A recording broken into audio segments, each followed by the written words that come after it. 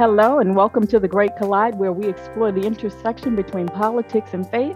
I am Jasmine Taylor. And I'm Leanne Noland. The 2024 presidential election is shaping up to be one of the most divisive in American history. Despite statistics that say we're becoming a less religious nation, religion is still likely to play an outsized role in November. Tobin Miller Scherer is professor and chair of the history department at the University of Montana and conducts research into the history of race and religion in the United States. He's here to break down the three major trends he sees in politics and religion. Let's just start off big here. Has religion always played a major role in American politics? The short answer is yes. But of course, we have to mediate that and position it in time and place because it has looked different at different times.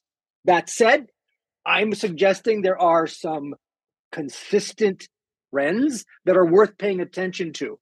Can't predict the future, but we can identify trends and see if they're going to be stable or not over time.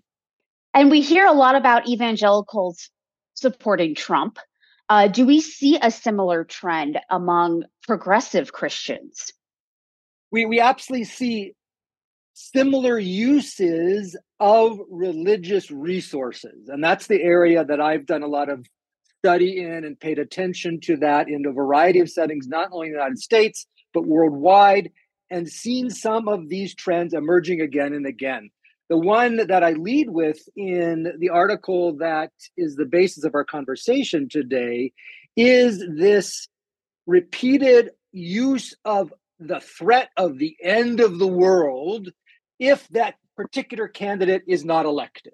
We've seen that from progressive candidates. We've seen that from more conservative candidates and their supporters, that this time it is the dire decision in front of us in terms of the presidential election. Sometimes we see it in regional elections, but particularly on the national scale, that rhetoric pops up repeatedly. Why should this time we be more worried? Why should this be the time when we should be more worried about it?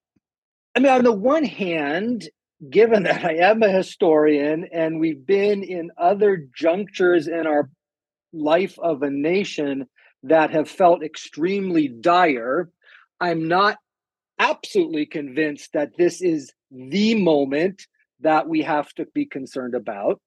That said, we are seeing some trends, particularly on attacks to the institution of democracy itself, that are very worrying. I am currently working on a biography of the African-American historian and civil rights activist Vincent Harding, and he returned to the theme in his speaking and writing again and again that we have been in a process of experimenting with democracy. What we're seeing now in this phase of the experiment is that there are candidates and other pundits who are drawing on religious resources, not to suggest that we have a divine mandate for our democracy, but we have a divine mandate for challenges to that democracy. That's different, and that's worrying. We sort of talked about the end of times, and many conservative Christians see that as kind of a positive development, that this is going to lead to Christ's second coming. So does that influence their view of this election? Since the turn of the 19th century, we have had debates within Christendom over what the end times will look like. We have these debates of millenarianism, post-millenarianism, premillenarianism, amillennialism, and that has sort of captured the imagination of particularly evangelical communities as to, is the end times going to come and then everything will be made better? Or are the end times going to come only after we have made the world better? And that sort of fundamental difference in worldview affects those debates about whether it's unrest in the Middle East, which some see as a sign of the apocalypse on the horizon, But if you see that as the ushering in of the kingdom of this new Jerusalem, then yeah, you see that as a sign that that is imminent. You have a different worldview, which suggests that there is a role for humans to play in the building of that kingdom. Well, you work against such apocalyptic signs around you. And so, for that community who believe in that particular frame and understanding of the end times, a candidate who's speaking in ways that would potentially lead to that kind of apocalyptic catastrophe would welcome that rather than be deeply disturbed by it, according to those respective worldviews. So you talk about that second trend where you identify politicians as claiming that this is a divine mandate. Again, this isn't the first time that some Americans believe what happens in an election is ordained by God. But is this year any different than any other year? Again, it's that shift to challenges to the practice and promotion of democracy that I find most disturbing.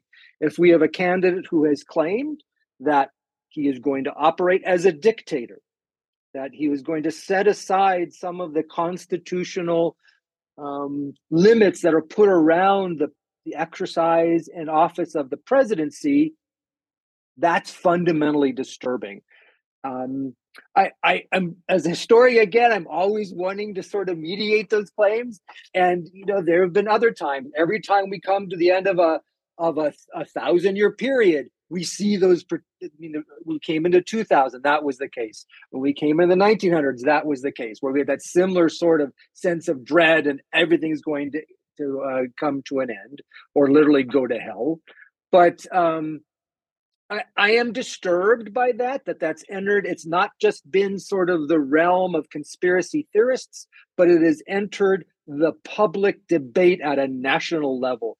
That there are voices that we would have, even as recently as a decade ago, simply seen as marginal folks not worth listening to, who are challenging the notion of democracy. But now we're seeing that creep towards the center, towards the body politic, and that worries me. I will say that for sure. Again, based on that sort of assessment of how that has shown up in the historical record over time. When Trump lost, Republicans were largely in denial. Do you think that's because they believed that he had been elected by like a divine authority? I don't know what's in their heads. What I've seen as representatives of that group speak about, there is a consistent stream of rhetoric that sees Trump's candidacy and presidency as being divinely mandated. That's been consistent. That continues. I think there are a variety of factors that were coming to play around challenges to legitimacy of the last election. That was a piece of it, not the only thing. There are conspiracy theories, other very conservative voices in Congress and the Senate that were supporting that rhetoric. That's part of it. That was not necessarily connected to religious ideology, but that was a big part of it. It gives a base, a rationale, and a legitimacy that they can call on a particular theological framework to say that is what's happening in this moment. That's how we understand these political events. It's been stolen. It's been against the divine mandate. Yeah, that's consistent. That I can attest to for sure. So a third tenet third trend that you identify is white supremacy and Christian nationalism. But aren't they a small subset of the electorate? They are. However, it is the relative silence, particularly by that evangelical community you just named, in the face of that, which I find most disturbing. At least there has been a commitment to celebrating many kinds of diversity, particularly racial diversity, that we saw in the evangelical community. Think the Promise Keepers, for instance, huge movement at inviting men, particularly focused on white men and black men, to come together across racial lines. That has just seeped away. And particularly in the person of former President Donald Trump, there has been both a consistent alignment with those voices, at points even hiring of avowed white supremacists onto his staff, and both dog whistling and overt references to that community, for example, stand back and stand ready in a reference to the Proud Boys during his 2020 presidential debate. That's highly disturbing. But we didn't see that white evangelical community having a full-throated denouncement of that. It just was not there.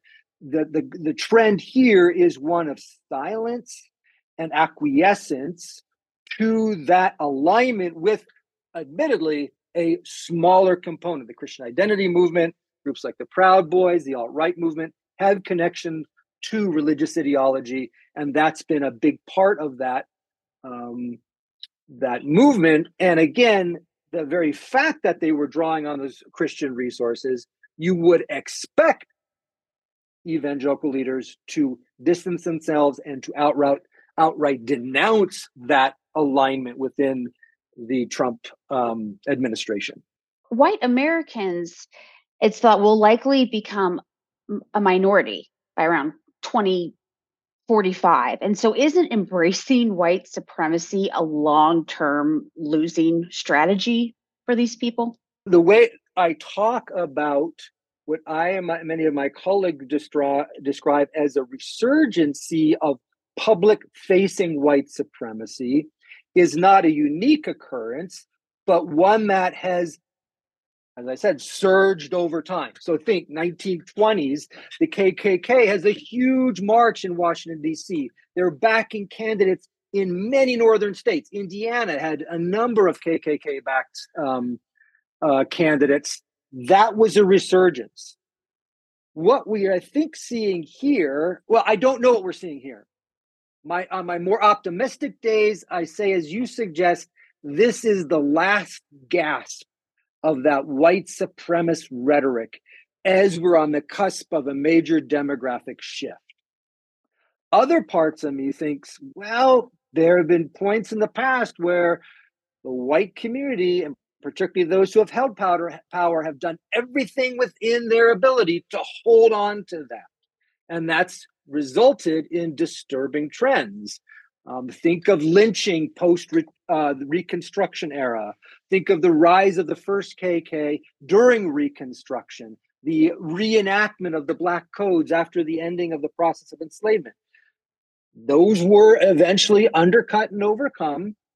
We have no guarantees that will happen this time. Like I said, on my better days, I'm hopeful that the demographics will indeed shift in that way. But I mean, there are other unknowns about how white identity itself will be reconfigured in order to hold on to that power. Now, what do I mean by that? Well, if we look at the way the Census Bureau over time has shifted its categories, we have seen a capture of groups who had previously not been considered white into that white identity as a way to broaden that base. Italians were not always considered white. Irish were not always considered white. I wonder about white identity members of the Latinx community. Is that going to be a part of shifting and reconfiguring what it means to be white so that those who have traditionally been part of that community, by broadening it slightly, can hold on to power? Religious rhetoric has been part of that in many times along the way. And we will see it. That's one of the things I'm watching very closely for in this particular moment as we see that demographic shift. And I think this rise and resurgence of white supremacy is intrinsically tied to this point of destabilization about the demographic majority in this country. 24% of Americans identify as evangelicals and favor Trump. However, 28% of our population has no religious affiliation. What role do those nuns play in this election? That's going to be the factor, right? It's going to be one of the critical factors as to how those nuns are pushed away by, for example, the evidence of religious rhetoric? Or are they going to be drawn in even though they don't have that institutional affiliation? That's the unknown here. I think other demographics are going to change into that. We've talked about racial identity. That's going to be one. We talk about class affiliation. That's going to figure into this as well. How the interests of that community are amplified or dampened by these religious trends that I'm identified is, I think, an unknown at this point. It's another one of those areas that, in my opinion, don't make the outcome of this election clear. That there are points where people can go either way. Religion's going to play a role, not the only role. I keep coming back to Charles Beard's analysis that it's really only ever about the economy. Look at the gas prices, look at the food prices. That's going to play a huge role as the people think that a new administration will raise those prices or lower them. That's not religious, but it's definitely going to be part of it. All of these factors together.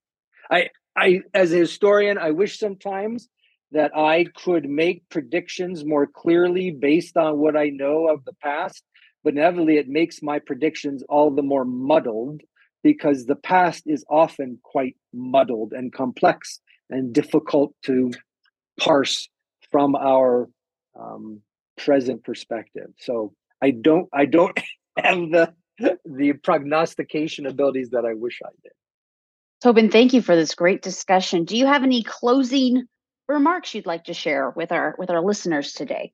Well, perhaps just to say that what we see happening in the US is not particularly unique in the international perspective. In a book I've written on religious resources and social change movements, I look at the use of religious resources in the solidarity movement in Poland, the Black Madonna being brought around as both a political and a religious object. I look at Gandhi's use of fasting. I look at the South African use of religious music and religious garb in the anti-apartheid struggle.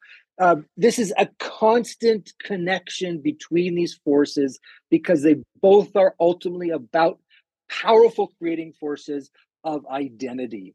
Religion plays that role. Politics play that role. You bring them together, you get a powerful mix. Often unpredictable, but the mixing itself is almost guaranteed. Well, Tobin, thank you again for this look ahead at what promises to be a long election season. So be sure to download all of our Great Collide episodes, subscribe to us on your favorite podcast platform, leave us a review, and most importantly, tell your friends. Go to gcbm.org for all the links. The Great Collide is a production of the Greater Chicago Broadcast Ministries, a communications ministry of the Protestant, Orthodox, and Episcopal Churches of Greater Chicago in cooperation with the Council of Religious Leaders of Metropolitan Chicago. I'm Leanne Noland. And I'm Jasmine Taylor. Keep the faith.